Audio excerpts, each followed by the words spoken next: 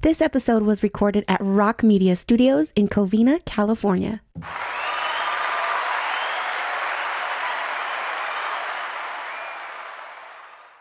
Once again, my church, where I call home, Hillsong, is in the media. It's in the news. And we're not talking about the good news. We're talking about bad stuff. Senior Pastor Brian Houston, who always seemed like he was full of himself anyways. Every time he talks, like, besides the point, nobody's perfect. It's not Jesus up there preaching. He had to resign from Hillsong, his own church, for sexual assault on 2 girls. And I could at least say that they were cute girls, at least. At least he has good taste. But still, it's one thing or another. And I know the bigger the church, the more you're going to be spotlighted and highlighted, and people are going to go after you. I understand that. And since I've been going to that church, I feel like I've been sticking up for that church. I've been talking for them and making excuses up and so on and so on. And I'm kind of over it. I think I'm going to look for a new church. Like, this is enough. It's enough. Like, the one thing with Carl Lentz, I mean, he had an affair with his wife. And if you don't have an affair, you have an affair with a Muslim girl, not even a Christian? Come on. So I'm going to pray on it and see where that goes. And both mega churches. You go to one of the biggest churches that there is. One of the best churches. Okay. Steve Furtick. What do they call it? Elevate Church, right? Elevation Church. I know you're somewhat involved. You tried out for the choir, the worship team. You don't sing that good, so you didn't make it. And bless your heart for even trying out. That's amazing. You better be careful because I'm God's favorite. And watch, you're gonna have the Toro tonight. Watch. So we're getting the Toro. I feel like the more and more deeper you get into church, it's like you see, like, it's like the behind the scene, like, I don't want to say a magic show, about these mega churches. It's like it's a whole thing going on. They got I don't even want to say pastor, like they have the motivational speaker up there. They got the concert going out there. They got the disco ball going on up there. They got a lot of things going on. They got the fog. Make sure you push the fog button. That's the Holy Spirit. So are you seeing more and more things that you're tripping out on? Like, man, like, it was better to sit in the back of the church. Okay, you had nothing to say. That's crazy. I don't know what you were going with. Yeah, one thing you had to say, but besides that, I've been telling you, watching this show, Tyler Henry. I finished it like in 2 days. It's an amazing show. He's I guess you call a medium. A medium. Yeah. I think a medium. They call medium because they're in the middle of the spiritual world and the normal world, I guess you want to say, Earth. Right, yeah. I don't know. So they call it a medium because they're in a medium somewhere. But I'm excited today. Today's one of those, I mean, I get excited for every episode besides when Novel's on. I'm not really excited for that. But I'm excited for this episode. Because we have a cool guest. This guy's a cool guy. And this is actually the first guest that we have in Nashville at the studio. We haven't had anybody here. And I was thinking, like, we should have more people here as far as guests, not dumb rappers that for a guest, no promo interviews. I don't care about your last album. Like some guests that you could leave and you're smarter for it. You have some, you learn something from that episode. So I want to get more people involved like that. I don't want to brag, but before I drop the beat, there's 2 podcasts that I listen to that I'm very into. I don't agree with any of these guys. I seem like they talk the same. They had the same views. They had the same values. I Am Rappaport and Ben Baller. 2 big podcasts. I want to say top 10 in the world. Right. There's Joe Rogan and there's other people. They're the other people, but they're top 10 other people. They have some really good producers. And the producers, I've been in contact with them for the last week. We had a phone interview and so on. They hear bits and bits of Nashville and they really like it. They say, man, your content, you know, I'm not even trying humble. I'm not even going to try to be humble saying this, but I say, we heard the content, the way you speak and everything. We love the show. We like to work with you. We love, you know, so on and so on. And I think that's just confirmation that we're on the right track. Besides the numbers are going higher and higher. That's just like, wow. And even if we don't work with them, it's amazing that we're on the radar, you know, of some great producers. Heck yeah. And just being our name mentioned and with those other podcasts with the same producer, I think that's just really, really amazing. And I'm Round of applause on that one. Yes, please. But you know what? I do want to get into this guest, hashtag no homo, not like that. But I do want to bring him on, and I'm probably being super inappropriate saying that considering who he is. You're such a sinner. Yo, Rock, drop me a sick ass beat.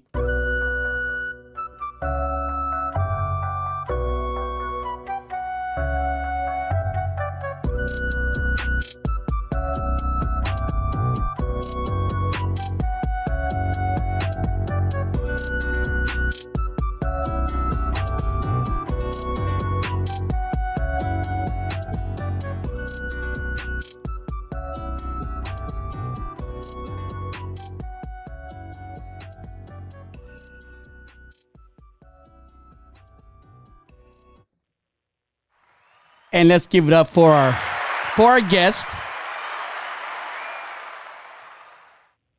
I'm going to go ahead and say our first guest at the studio, he's a doctor.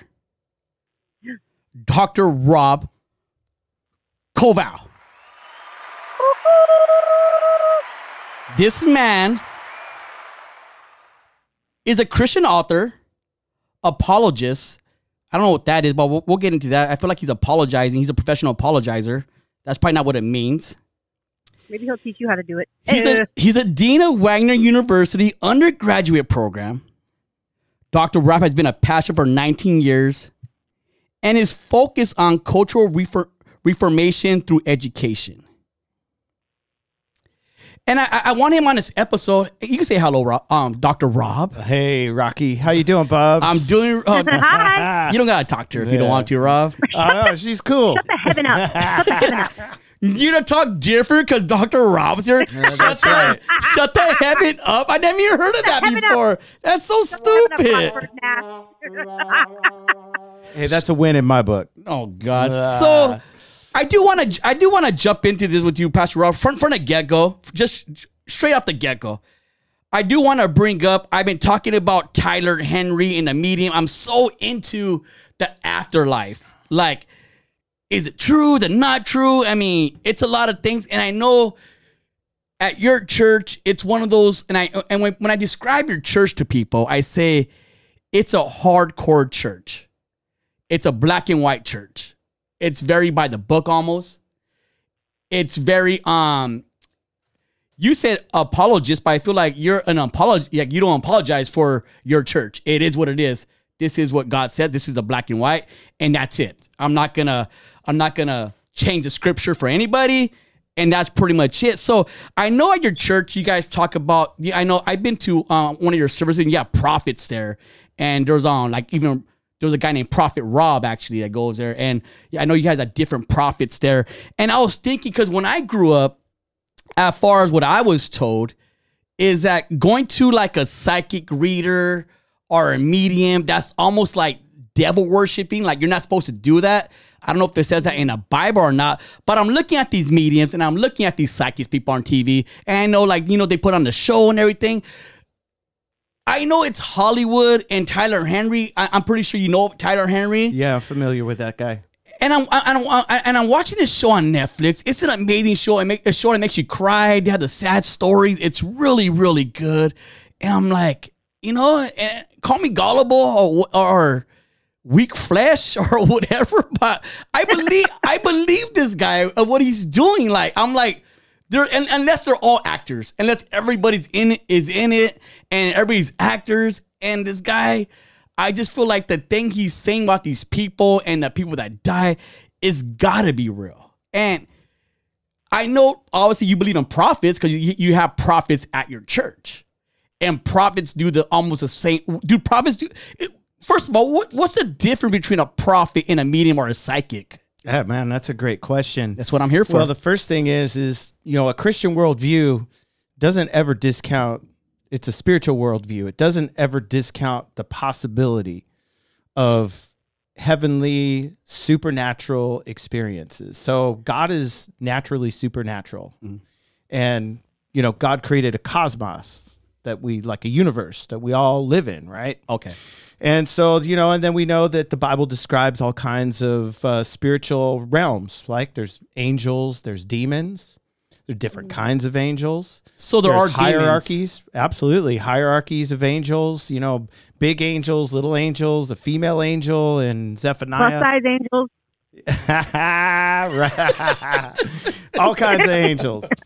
Creatures. They need those big wings to carry you, huh? Creatures. Oh, so the Bible presents a spiritual reality that's enmeshed with the natural, right? So what you see is being driven by a supernatural reality that's more real than this realm that we live in.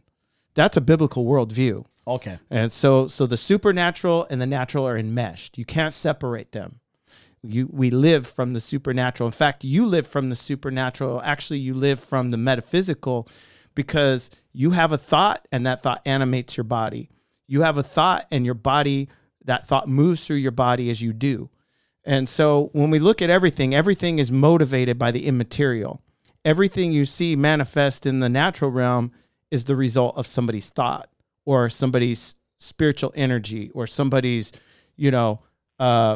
anointing or things like that. So when I look at somebody like Tyler Henry, I would say, yeah, he's got a legitimate gift, but is the gift legal or illegal? And what does that mean? Is it legal like in God's eye or like here in our eyes? Okay. Well, as a Christian, so I'm going to approach everything as a Christian, and an apologist is somebody who defends the Christian faith. Got it. And somebody who uses philosophy that aligns with a biblical worldview to give a frame of reference for how we live life, right? Okay. Yeah. So I always go back to, in Isaiah, it says that why would you consult with mediums and spiritists who whisper and mutter? And it says, should not people consult their God? And so God has given go ahead, Bubs. Oh, no, yeah, Isaiah 8:19. Yeah. Should they consult the dead on behalf of the living? It's a good question. And so the Bible says that, like that verse, God is giving an invitation for people to ask him directly. He's not saying, hey, why do you need this guy over here? But ask what if me God's directly. what if God's not answering their prayers and they're so desperate to reach out to a loved one? I feel like it's more desperate people, like they're just so desperate that they have a lost one and don't do any means to try to get any contact. And I think like some psychic readers take advantage of that and take your money, and people are so like vulnerable that they almost believe it. Well, yeah, and then we talk about, what's illegal spiritual power and what's legal spiritual power. So for a Christian, we say any supernatural power that's given to us. In fact, there's a list of supernatural power given to Christians in 1 Corinthians chapter 12, verses 7 through 11, that are all these supernatural expressions that are available for Christians. So one, we have an invitation from God, and then we also have gifts from the Holy Spirit that he gives every Christian, and they're supernatural. And so we have the invitation from God to ask. We have supernatural anointing and power and spiritual gifts we can use. And so real Christianity is naturally supernatural. That's what I like to say about that. Okay. And we do it through the Holy Spirit, not a dirty spirit. He's Holy Spirit. That means he's pure. He'll never lead you astray. He'll never tell you wrong. Is Tyler Henry a dirty spirit? Like, is he illegal? I don't want to judge the man. Yes. Because I believe he's got a gift. He got a gift. And he's, Right. in the context of his life, he's doing it the way he's doing it. Okay. But I would say this, is that from a Christian perspective, it's anything outside, any supernatural experience outside the covering or the anointing of the Holy Spirit or the permission of the Holy Spirit, that's dangerous territory for deception. That's an illegal What's the difference? approach Why to supernatural knowledge and power. why is it bad for somebody to go to Tyler Henry and get a reading? And once again, you said like he had the gift. It's He's a got gift. a It's a gift, gift yeah. from God. Yeah. And when you have a gift from God, you should be able to use it. Well, I'm not going to say it's a gift from God. Oh, it's not. No. Oh, I was wow. saying it's a gift. It's a real gift. So I mean, devils could give gifts out? absolutely. Wow. Why not? The Bible also says that Satan can disguise himself as an angel of light. Okay. And so first step is there's spiritual power, and we don't want to deny that there's spiritual power. I'm Yes. saying there's illegal and legal spiritual power. Got you. I want to stay as a Christian. I want to stay in supernatural power that's safe for me. Yes. I don't want to be demonized. I've ministered to a lot of occultists, a lot of Satanists, and delivered people from a lot of demons. Can you feel that energy from them? 'Cause I know energy is a big thing. And Okay. Oh, for sure. Absolutely. It's negative energy. Sometimes it's like feels like static electricity. really? You ever had pins and needles? No. Yep. Like when your foot falls asleep? Oh, and yeah, your okay, pins are- yeah. okay, Yeah, yeah. You okay. can feel that Yes. off people. Really? Oh yeah. Wow. So I will. go ahead, Bubs. Real quick, I will say that, Rocky, I think you touched on something really important earlier that I think a lot of people can relate to, why people even go to seek out this. And I know for me, my husband's super against me, like talking to like spirit guides or mediums or whatever. And I'm more so interested in it out of desperation. Because my kids had passed away, I'm so desperate to know anything about them, like to hear from them, so I feel that a lot of people, they go sometimes to these hokey pokey things. And like you said, they're not, I feel like, sensitive enough or know enough to know what's good and what's bad. And so, and there are people out there who aren't using their gift for good, or maybe it's a bad gift. And so they're being led or told different things. But I do think it comes from desperation. I totally agree. In fact, this is one of the biggest failings of the church in the global north. And when I mean global north, like United States, England, Europe, Okay. Australia, Pretty much NATO. yeah. Yeah, the global north.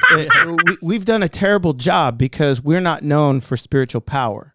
And we should be. If people are desperate, they should find comfort, love, and answers in God. And the Bible says a lot about the condition of our loved ones who've passed. If they're in Christ, man, they're in complete bliss. They're present with God. I wrote a whole book about we don't have a good theology for death. We don't have a good theology for life that will always be. And so I wrote this book just as a way to present What's that Christian book truth. called? It's called Life That Will Always Be by Dr. Rob Covell.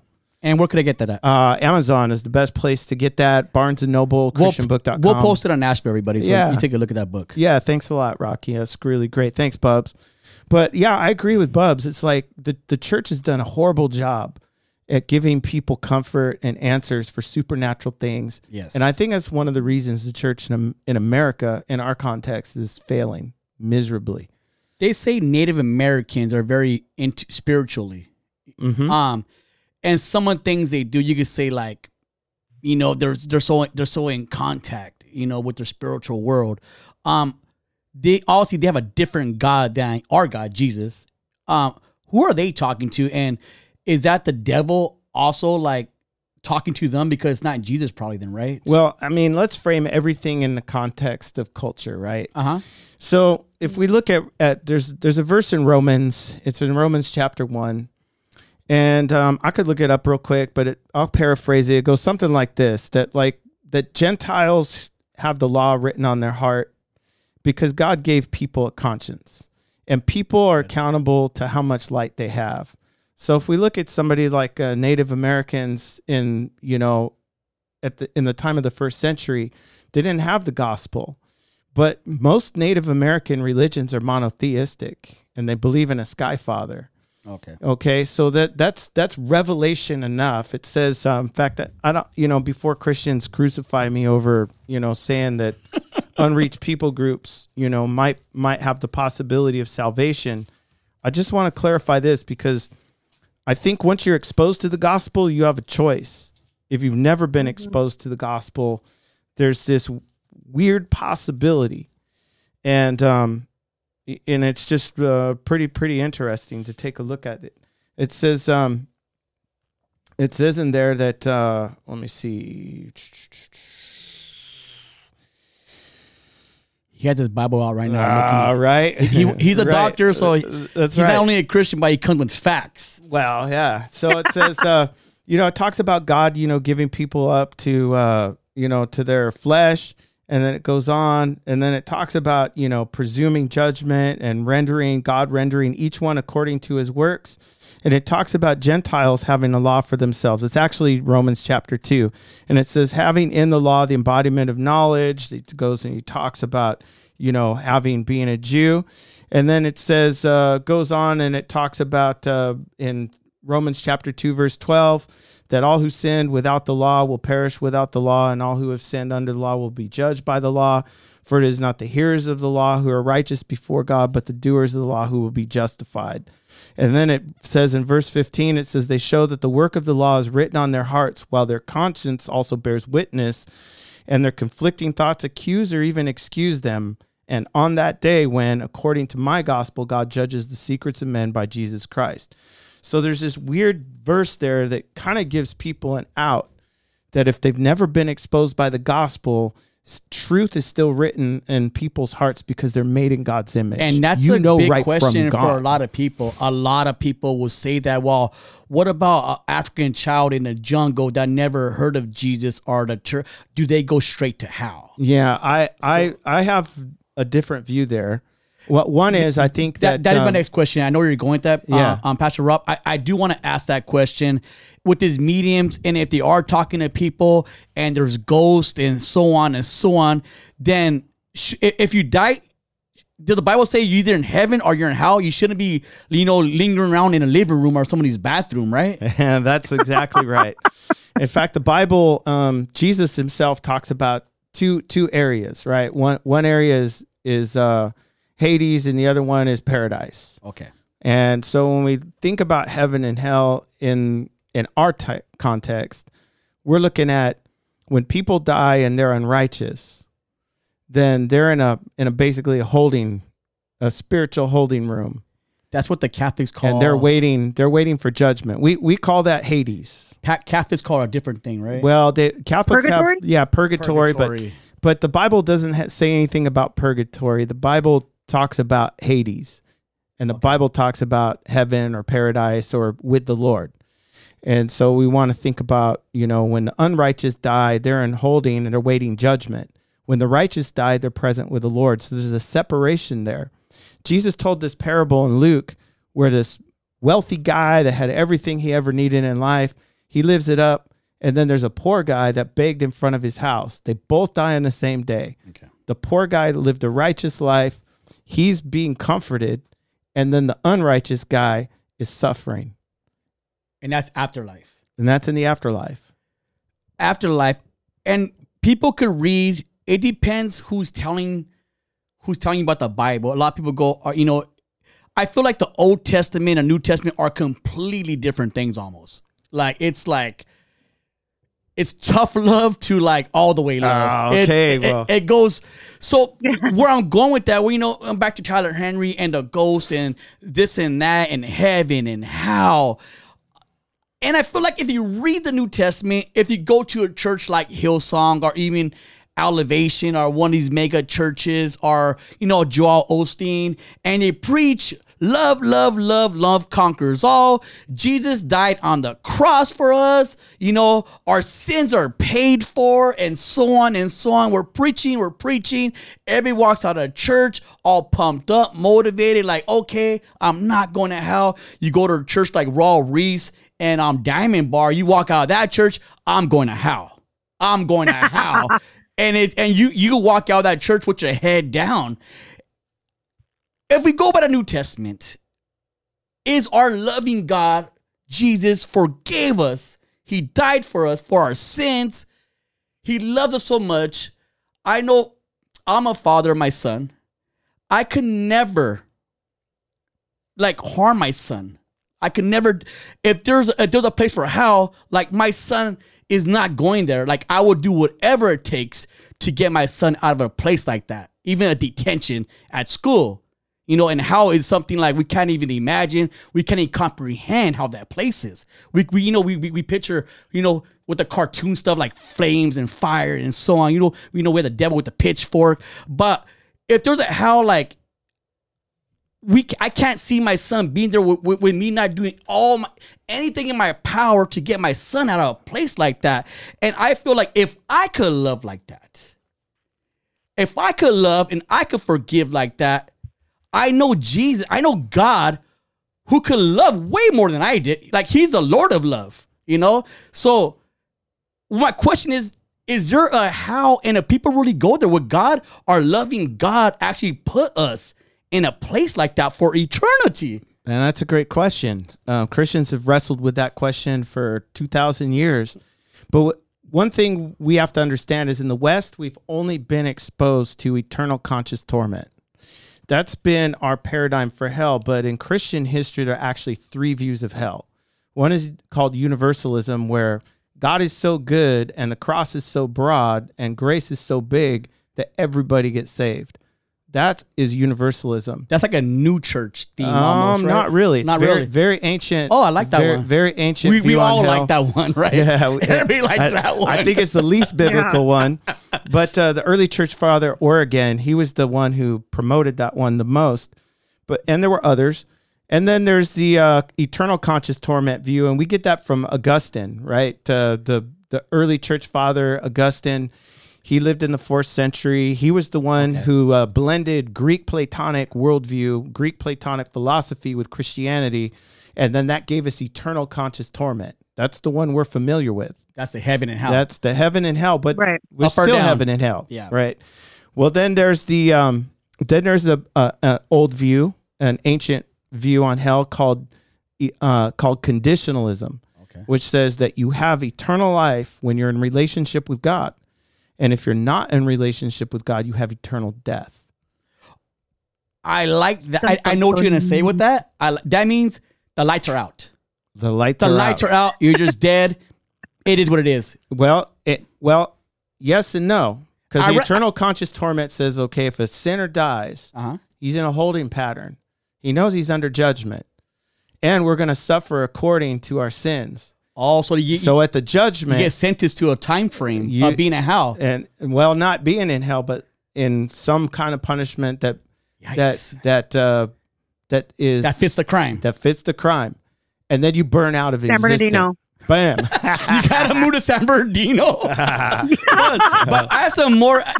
So that's my view. Yeah. I'm a conditionalist. Conditional is the what? Conditionalism says that your lights are out at the very end. You just get burned out of existence. I'll take A and C over B any day. Right? But hey, guys, we're gonna take a small commercial break. I love where this conversation is going. I feel like we're learning something today, but we'll be right back after this commercial break.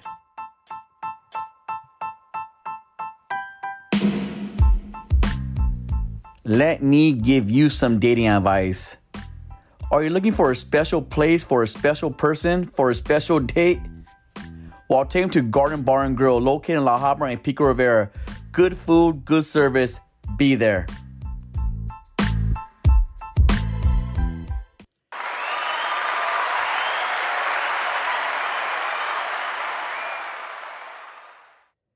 Welcome back. We're talking a lot about biblical things. Hope you guys are learning something. Hope Bubs is learning something out of everybody. I feel like she needs it.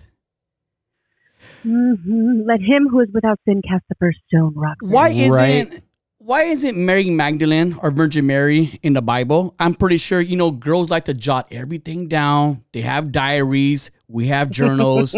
We call them testaments, testimonies. Receipts. Why aren't they? Is it as simple as the people that made the Bible are sexist? Oh, come on. What are we saying, Pastor Rob? That's a great question, by the way. Mary is recorded in Scripture, right? The Magnificat, her whole testimony, her whole story. Really? Those are her words, man. This is why you're here. Yeah. Okay. That's in Luke chapter 1. Luke chapter 1. I'm going to jot that down. And what does she say? Man, it's one of the most beautiful songs, praises to God ever in Scripture. Okay. It's gorgeous. Did you know that, Bubs? Bubs? Yes. You did not know that. I can't say it. But let's No, talk, yes, I did. let's talk about both those ladies. In John 19:26, Jesus is suffering on the cross, and he looks at the Apostle John, and he says, "Son, behold your mother, and mother, behold your son," something like that. And so John, church history tells us that John took Mary Magdalene and Mary, Jesus' mother, and they took them to Ephesus, and that's where they lived out their lives. And so Luke, the one who wrote the Gospel of Luke, that's an interview gospel. He wasn't an eyewitness, so he interviewed Mary. He interviewed Mary Magdalene. He interviewed Peter. Nice. He interviewed all the eyewitnesses that he could get his hands on. And he wrote this 2-volume work called the Gospel of Luke and the Book of Acts. They were one book divided in two. And he wrote it for the lovers of God, for Theophilus, the people that love God. And so it's a great interview, investigative journalism Gospel of Luke. And Mary's words are recorded in there for us. And that's pretty awesome. Who decided what went in the Bible? Okay, well, that's, are we talking Old Testament or New Testament? Let's do both. Let's start with the old one. Okay, so the Old Testament is curated. It was Like the Quran? it's curated. Like the level of scholarship in the Old Testament was super high. It was cultivated and it was cared for from generation to generation to generation without variation. So much so that a Dead Sea Scroll actually reads word for word the same as like a modern translation. Wow. Yeah, I mean, it's incredible. And the Jewish canon of Scripture, which means the whole compiled work of the Old Testament, was closed 200 years before Jesus was born. So nothing was written after that? Nope. 200 years. For 200 years. In fact, they produced a Greek translation of the Old Testament called the Septuagint. And so that's the Bible that they're quoting, that most of the apostles are quoting, or like the Apostle Paul when he writes an epistle, or Peter, they're quoting the Septuagint. And so the Jewish canon was very well cared for, and we can be sure that that is the Word of God. Now, when we get to the New Testament, we have a very messy story. And that messy story is pretty interesting because, the New Testament scriptures, those things were, one, we were separated by geography. And so there's that one. And then there's, apostolic relationships, right? Some knew Paul, some knew Peter, some knew James. And then there was the Jewish-Gentile divide. And then there's Roman persecution throughout the first century. So what ends up happening is the New Testament, some regional churches use some epistles, and some other regional churches use different ones. And so they just kind of started swapping. Right? Oh, I've got a Gospel of Mark, but hey, you've got a Gospel of Luke. Can we copy? Can we make a manuscript copy? So when we look at the New Testament, we have to understand that these guys were writing these epistles, and they were regional letters, right? Paul wrote a letter to the Corinthians. Yes. He knew them. They were his homeboys. From prison. Right. They're like prison letters. He knew them. Yeah. He wrote 1 Corinthians from Ephesus, but a prison letter like Colossians or like Philippians or Ephesians, right? So, and then Paul wrote these very personal letters to Timothy. It's like me writing a letter to Rocky. That's what I mean. So like when you say stuff like that, like Paul is writing to Corinthians, or he's writing to like a personal letter to somebody, almost like a jail letter. Okay. Right. Pretty much. That's exactly. So when people say, oh, well, the Bible says this, and I think because I did take a class view for theology. Yeah. And the scary thing about taking a class like that is you really do break it down. You break it down. Well, it's not like, oh, well, the Bible says this. You go, no, Paul said that. Paul was talking to somebody at a certain time for a certain reason. So how could you take that and say, well, the Bible says that? And you could almost say like, well, like, at that, the Bible was already talking to you right there. Paul was talking. That's a letter that you're reading from Paul to somebody else, right? Right. So when we think of the New Testament, we got to think that the New Testament became curated as the church became mature and as the church became the leading cultural discipler, right? The church emerged Yes. as the cultural shaper of the way things were moving. And so we didn't really have a whole New Testament until the 4th century in the Council of Rome. And what basically happened is Christian leaders got together from all around the world over, 400 years of church history and said, look, we're all using these same works. Yes. And we should agree that these are the works that we're going to call scripture. So they're total different books, pretty much. Yeah, total different books, but Is that what people cultivated in completely different, Yes.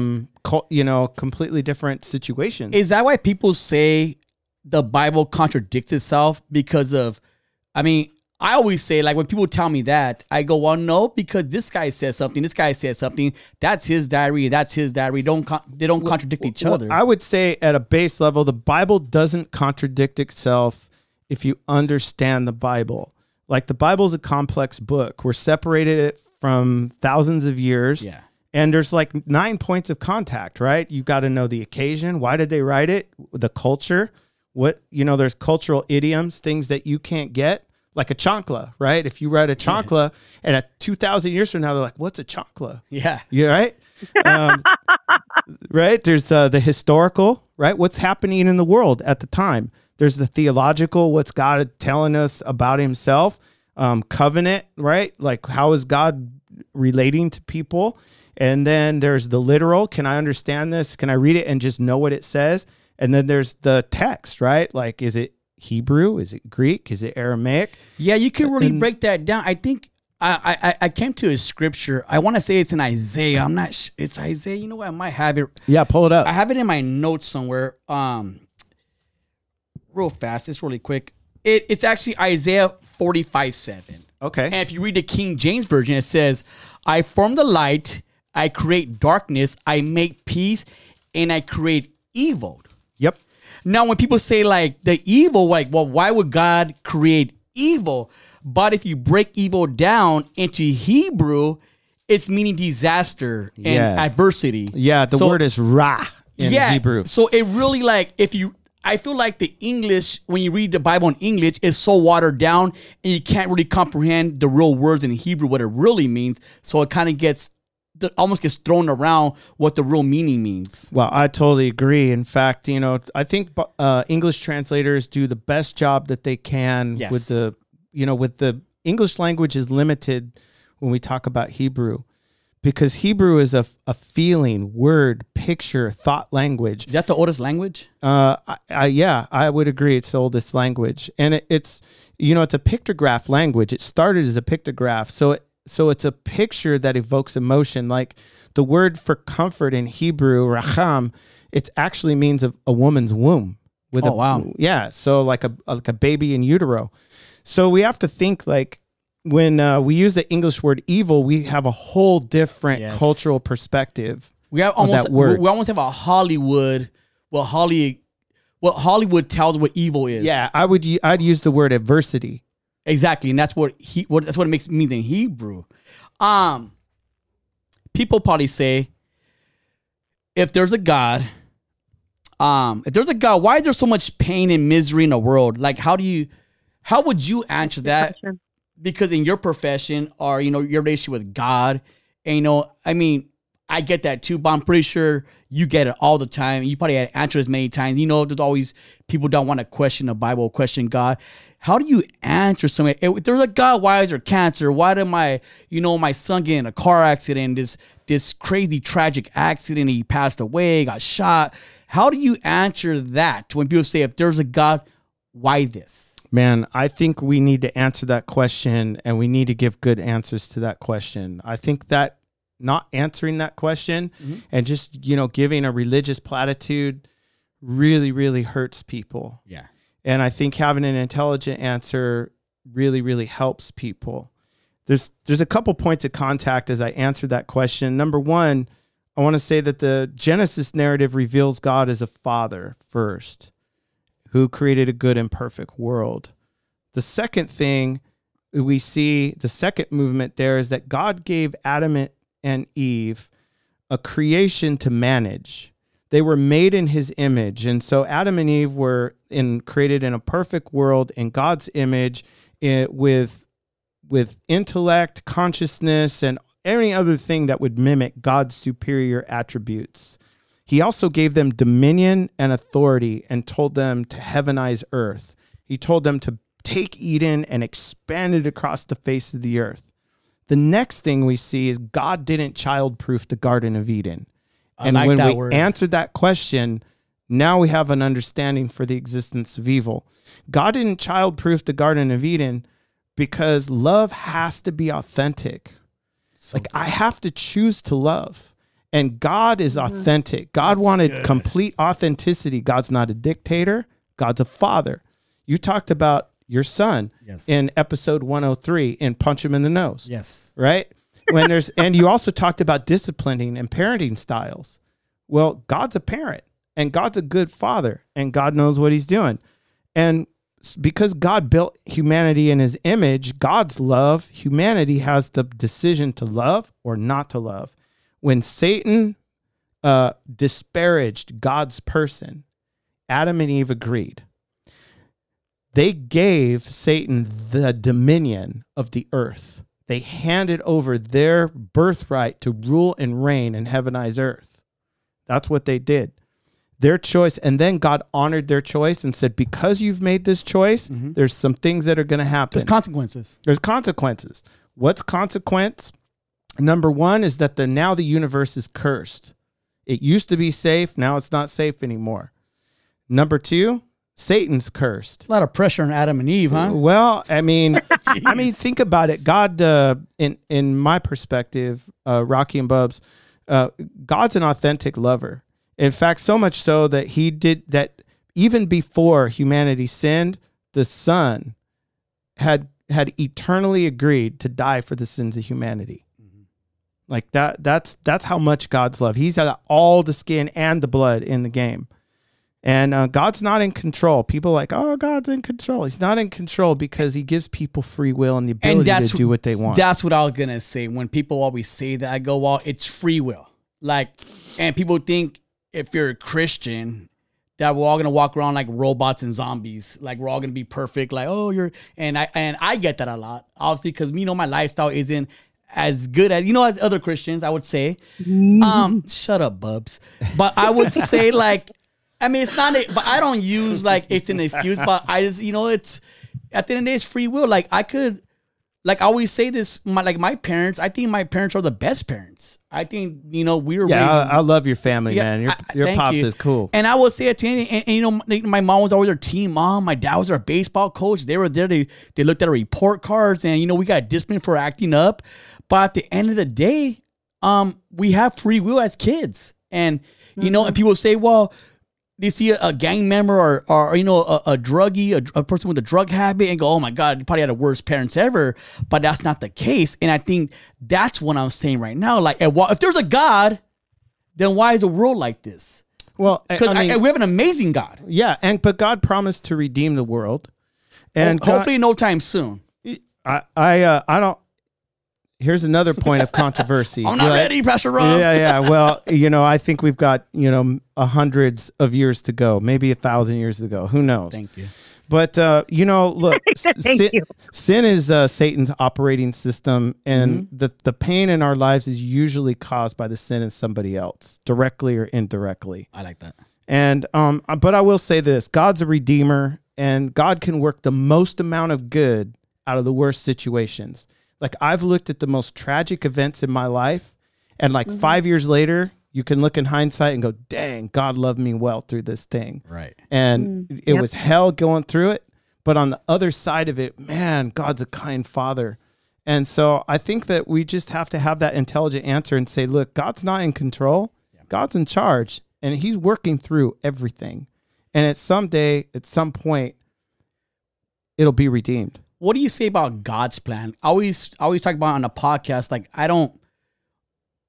not that I don't believe in God's plan. I think God had a plan for everybody. And if you like, he'll point you in the right direction, but you need to take those steps. I totally agree. So I'm saying, like, if somebody something crazy or dumb happens to somebody, like I don't think that's God's plan. I think you're just being a jackass. Yeah, And it kinda just happened. I agree. I don't think God is a micromanager. He Yeah. gives you a certain amount, like He's not like Rocky. Like nobody's gonna kill somebody. Nobody's gonna kill somebody, go to prison, and say, "Oh, it's God's plan." that's not It, God's it plan. was written when I was born. Yeah, that's not- Like, but some people No. really believe in that. Like, I just think that's mind blowing that you think that. Well, that's a Calvinistic approach to the sovereignty of God. you're using big words right now. yeah, that's so- that's where a doctor Yeah, comes Mom. in. Yeah. That's where a doctor comes To in. hell with you, Calvin.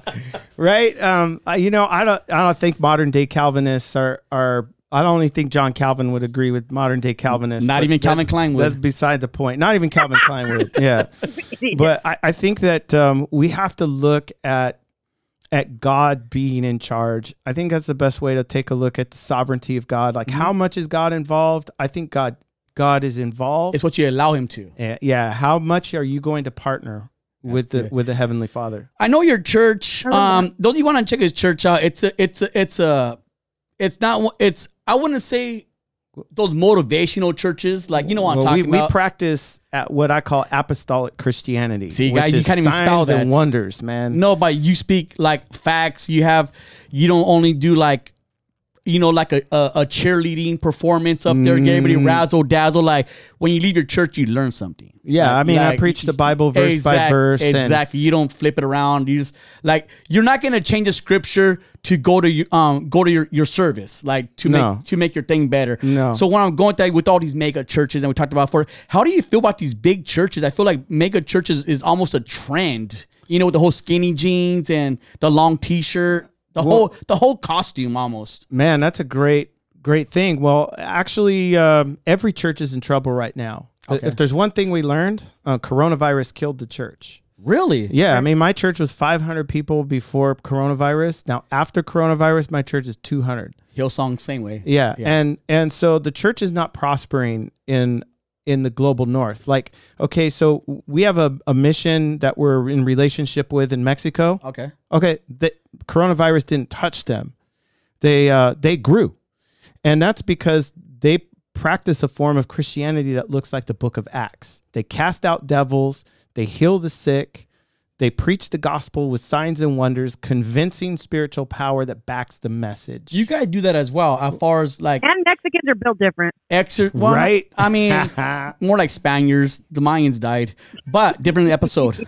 You guys do exorcism at your church. You guys practice casting out demons. Yeah. Can you tell us a story? Because I mean, a lot of people probably don't even believe like the exorcist. You see the movie, the head spins around. But have you been around Because they get desensitized by movies like that. But have you? Yeah, I believe that, Bubs.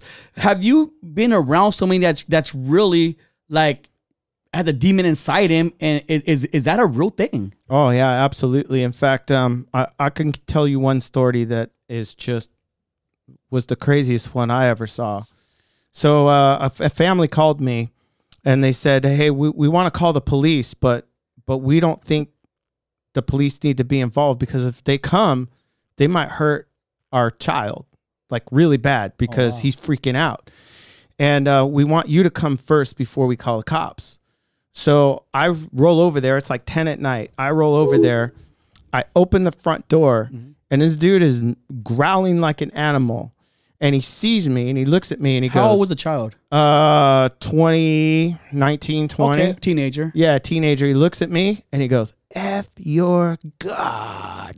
Like that, right at me. In He a looks at me. voice and everything. Oh, yeah. And he goes, I know you. I know all about you. And he just begins to rattle off all this stuff that was in my life before I was a Christian. Can you feel the energy? Like the Well, at the time, I was a little shocked because I didn't know I'm trying to assess the situation. And so I said, so he charged me to like sock me up. And I grabbed him and I said, look, I'm in charge right now, not you. Sit down. So he sits down and he starts clawing his face, man, with blood flowing, trying to claw his eyes out. His own face. Yeah, and I'm all, knock it off. In the name of Jesus, I command you to stop manifesting. And he stops. The kid comes to the front and the kid goes, they're going to kill me. I need help. They're going to kill me. They're going to make me kill myself. And then the voice comes back. Ah. he's not yours. He's mine. You can't have him.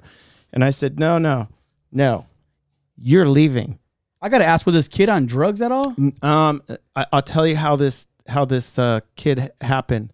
This kid got involved in some weird sex cult stuff and had this demonic transfer with this female. Okay. And that's where the demon came in. Because I asked the demon, how did you get your authority? Would you say that's soul ties almost? Yeah, soul ties. That's a real thing. But I felt that a real thing, I man. felt that, and I mean, I'll go back to your story, but I'm saying that soul ties. If you be with somebody that has like bad energy and you have sex, it just it transfers to you. Yes, it does. Absolutely.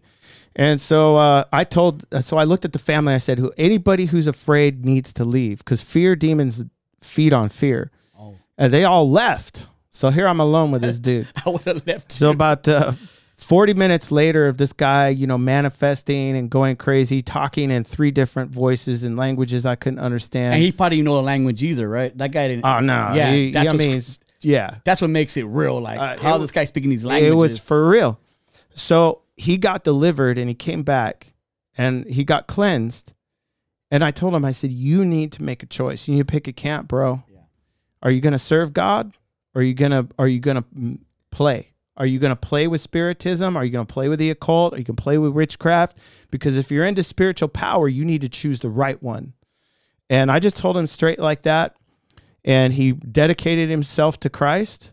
And he lived pretty demon free for a while. But sad to say, dude, this guy's homeless, out of his mind. And here's the reason. He wouldn't stop playing he was practicing illegal spiritual access. 1 foot in, 1 foot out. 1 foot out, yeah. And God's an all-in lover. And you can only how could somebody get possessed? Is there a way somebody can get possessed by a demon? Does it happen randomly, or you gotta be playing with it? I think are we safe? I think in my experience, it comes with agreement over a long period of time. Okay. There's no real Bible verse that you're inviting says that. it almost, right? Yeah, you're partnering with it over and over and over again, and by the time you figure that out, it's too late. On a happier note, I know you guys do. I know God does miracles through you guys, and you guys as an instrument and as a tool.